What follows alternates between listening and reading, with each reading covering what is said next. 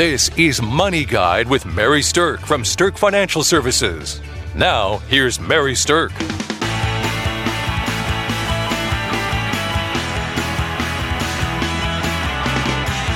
Welcome to Money Guide with Mary Stirk, and today we're going to be talking about giving money away. I think this is a great topic, especially around this time of year. People are charitable-minded around the holidays, but a lot of people are also doing end-of-year strategic tax planning, and the whole idea of giving money away, doing charitable contributions, things like that, is really top of mind more the last month or two of the year than in any other time during the year. So we're going to talk about that today. With me, I have Kelsey Banky, Certified Financial Planner at Stirk Financial. Hi, Mary. Let's talk about sharing the wealth. There you go. I love it. All right. So we're going to tackle a number of different things here, and I'm going to dive into the first one, and that is direct gifts that people give to charity. Okay. So if you're just going to give money or something to charity, then first of all, that's awesome and great job for doing that. But second of all, there's likely to be a positive financial impact when you actually give the money away. So usually when you give money away, first of all, the timing has to be in the calendar year.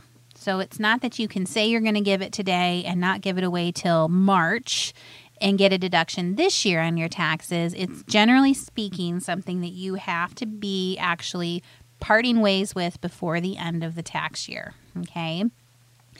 And the other thing that sometimes people don't really realize is that there are limits to this. So if you are one of the listeners who's making quite a bit of money, you might want to talk to your tax preparer or your financial planner before the end of the year to see if you're going to be what's called phased out. Okay.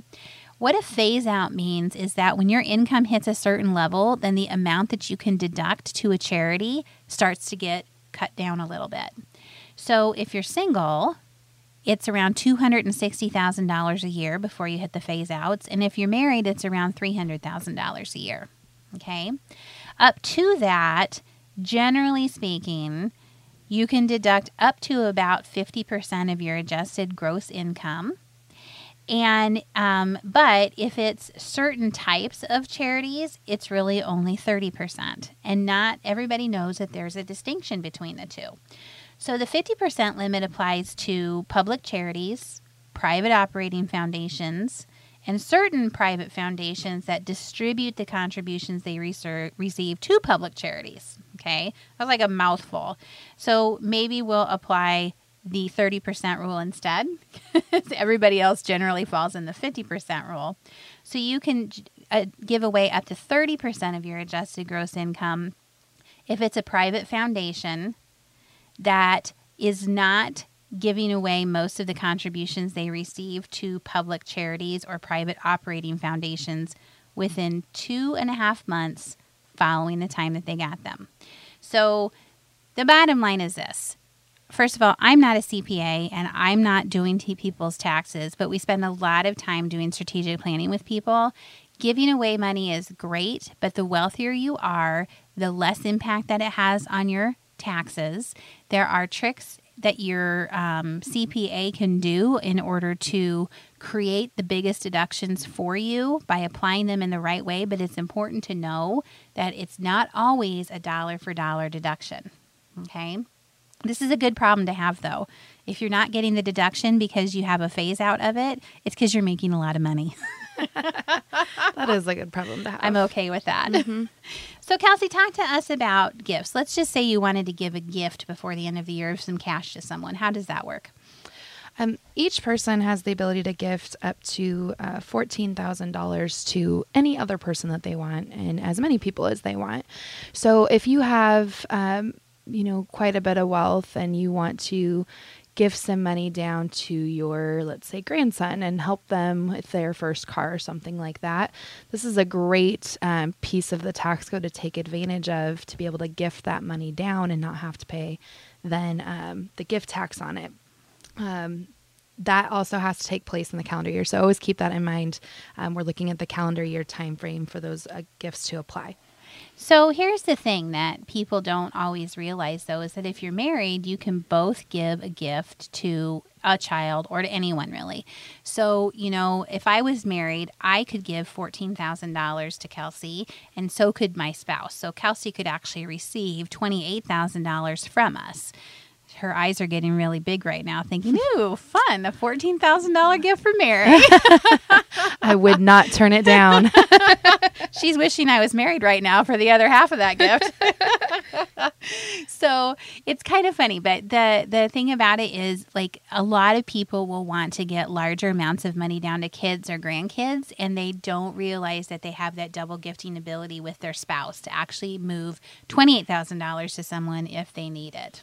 Well, and it's not just one other person. So if you have a child who's married with 2 kids, technically you can give $28,000 to each of those 4 people and really start moving a large sum of money each year if that's part of your strategy.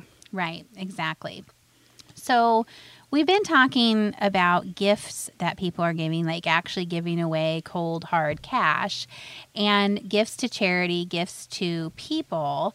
So, Kelsey, tell us a little bit about, like, one of the things that you're involved with that is a way that people can give gifts and benefit communities, benefit local people, things like that. Oh, Mary, I'm so happy to be able to talk about this today. My husband and I are involved with a project called Christmas in the Sioux.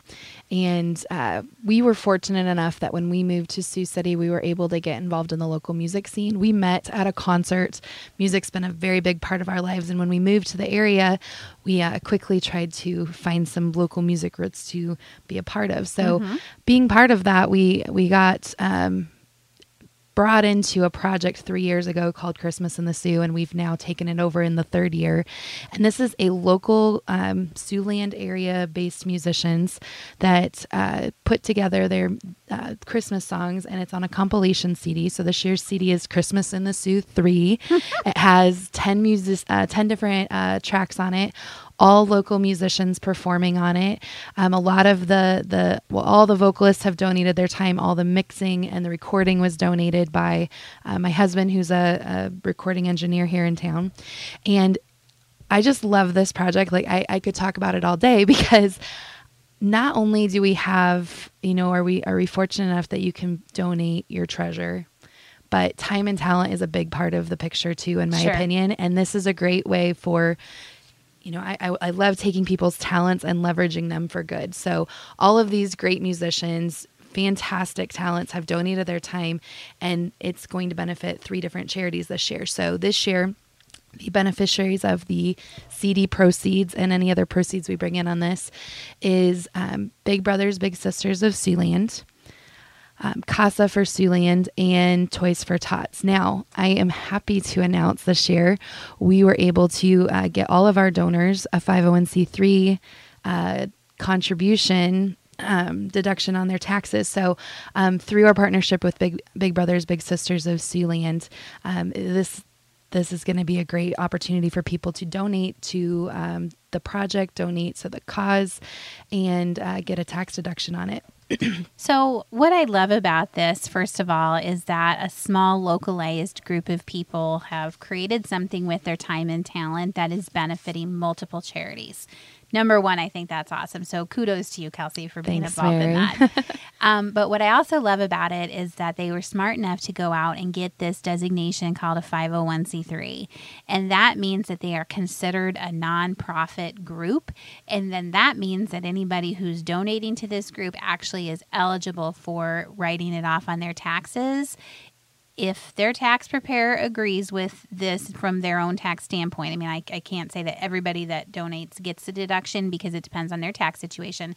But being a 501c3 gives the allowability for that to happen. So, when you're looking for charitable gifts to give before the end of the year, that's a question that people need to be asking is this a qualified 501c3?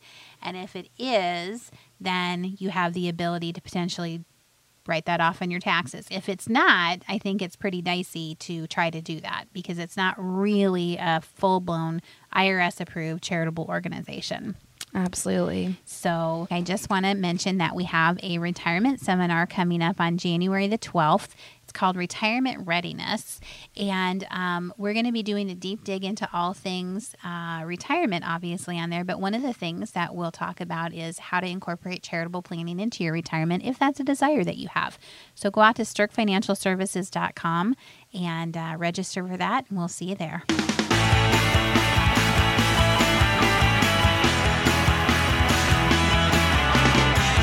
Welcome back to Money Guide with Mary Stirk, and today we're talking about giving money away.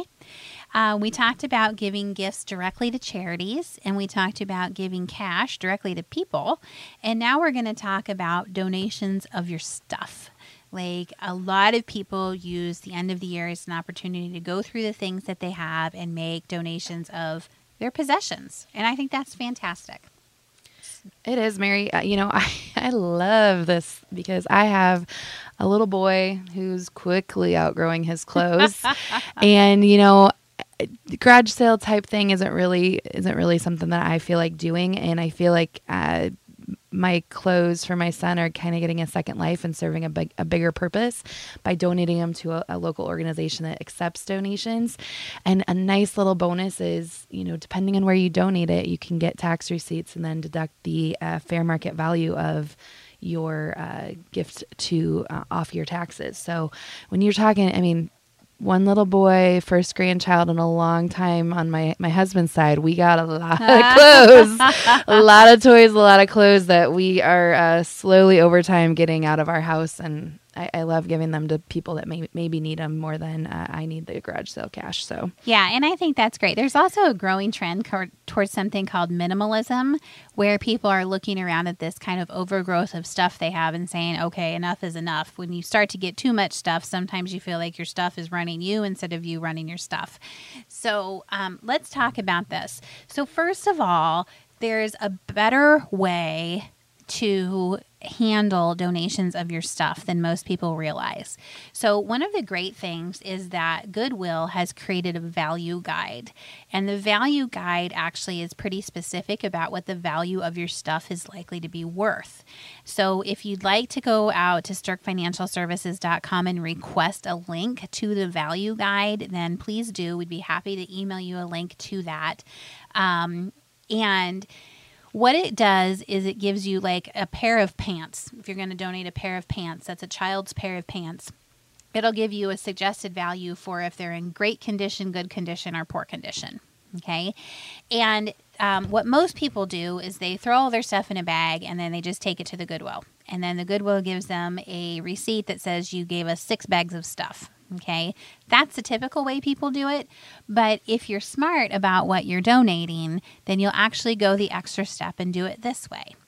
If you lay out all the things that you're going to give before you stuff them in a bag, take a picture, and then have a running guide of how much stuff you're giving away. So have 3 columns on your sheet. They're in great condition, they're in good condition, they're in fair condition, and just keep marking off how many pairs of pants you're giving, how many shirts you're giving, how many sweaters you're giving, how many shoes you're giving, things like that. And then you just keep track of all of that stuff throughout the entire year of how much you've given away. You've got it set out so you're tracking it, and you want to take a picture of it all laid out before you stuff it in the bag and take it to the Goodwill. Okay, so because there's legitimately a big difference between somebody donating high-end clothing that might have cost several $100s a garment to maybe children's clothing that costs $4.99 a garment.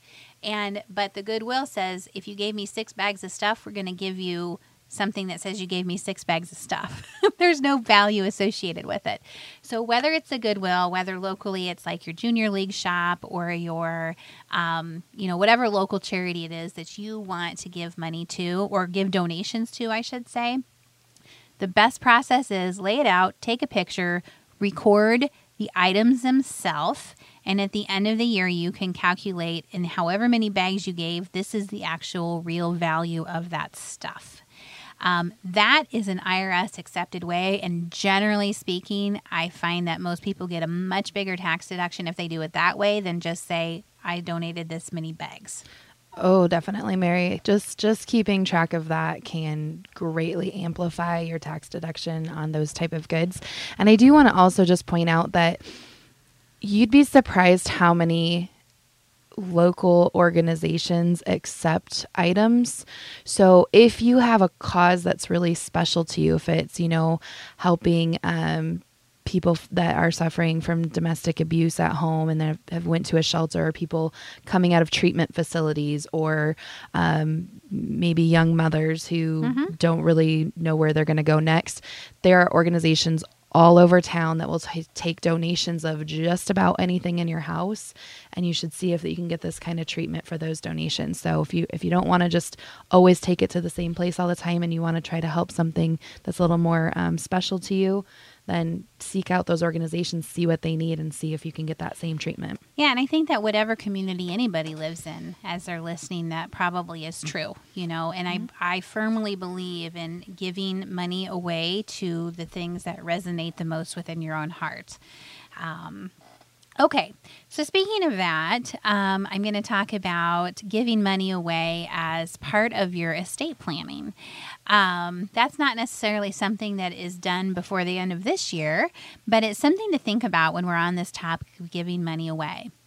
So we just talked about how connecting what is near and dear to your heart with your charitable giving is a great idea. And I want to share that I, for the last several years until recently, was the foundation board president for Western Iowa Tech, which is a local junior college here in town. And I decided to accept that position as the board president because I have a huge passion for helping people move forward with their lives. And I truly believe that education is a big piece of being able to do so. So it's a passion of mine is to help create ways that more people have access to education so that they can further their lives. One of the things that we did when I was involved with that was we created a campaign that was called 5% for Education. Now, I'm not using this as a soapbox for that particular cause, but what I am saying is that the 5% for Education campaign was actually a really smart way to utilize charitable giving in estate planning. And here's why. What 5% for Education campaign meant was that we were asking people to include this particular local college as a 5% beneficiary on any of their life insurance policies or their retirement accounts. Okay? So the beauty of this is nobody's asking you to give any money to them now. They were asking for this money to be included as a gift when you passed away. And it doesn't hurt to give when you're dead. It's not quite so painful. And so it was a really good way to get people thinking about that. Now, most people have life insurance for their family or their retirement accounts they want to leave for their family or their spouses or things like that. So asking for the whole thing doesn't make a lot of sense, but asking for 5% of it does make sense. And if you think about the fact that maybe you have a $100,000 life insurance policy, 5% is $5,000. That is something that is very impactful for any charitable organization to receive. If you have $1 million policy, now 5% is $50,000, and we're talking about real change that can be created as a result of that. Yeah, I love this idea when I heard about it. I think that's so great. And something I've heard in the past is, well, I don't have enough money to really impact an organization, so I don't know who I'd leave money to, because I don't feel like I can make a difference. And I hope everyone out there listening realizes that charitable organizations, nonprofit organizations can use every dollar you send their way, whether it's $5 or $500,000, it will make some kind of impact and some kind of benefit. So if there's charities out there, there's causes that you find that you feel like you want to help support, even if it's on what you think is a small scale, it will not go unnoticed. So feel free to change things up where you think it would work for you, because they will definitely benefit from that. Right. And this is so easy to do. It's just simply filling out a form where you add the charity that resonates with you as the beneficiary at the account level. So you have them listed as a beneficiary in the life insurance policy, or you have a beneficiary on your retirement account. That eliminates the cost where it might be more expensive to change your will or something like that, to just change a beneficiary form that's completely free. And also, so some of you may have heard the term planned giving. That's what this is. Planned giving just means that you're giving later, that you're planning to give it later, like when you pass away, versus give it to something now. So it's a great way to do that. Now, on the topic of estate planning, right now, the estate tax limits are $5,450,000 per person. Okay, so if you have a personal estate of above $5 million, or between you and your spouse, you're above double that, so close to $11 million, then including charitable giving as part of your estate plan can be incredibly effective. There are a lot of different ways you can set up charitable trusts, or you can just include charities in your estate planning. I can tell you that there are better assets to leave to charities and better assets that you can leave to your family from a tax purpose standpoint. So this is something to talk to your financial team about, to make sure that you have things pointed in the right direction if you want to use charitable giving as part of your strategy. Yes. $100,000 in an IRA is not the same thing as $100,000 in your just non-qualified investment account. So talking to your team, that's just one example. There's a lot of different strategies in there, but talking to your team about how you can best set up both charities and your loved ones is definitely worth your time. Absolutely. So come on out to our website at StirkFinancialServices.com. Ask us for the link for the Goodwill Value Guide. I think that will be a really good way for you to keep better track and increase the donation deduction that you get for the stuff you donate. And throughout this holiday season, just consider giving some of that money away and all of the wonderful impact and good that it will do. Thanks for listening to Money Guide with Mary Stirk. The views expressed are not necessarily the opinion of your audio provider and should not be construed directly or indirectly as an offer to buy or sell any securities or services mentioned herein.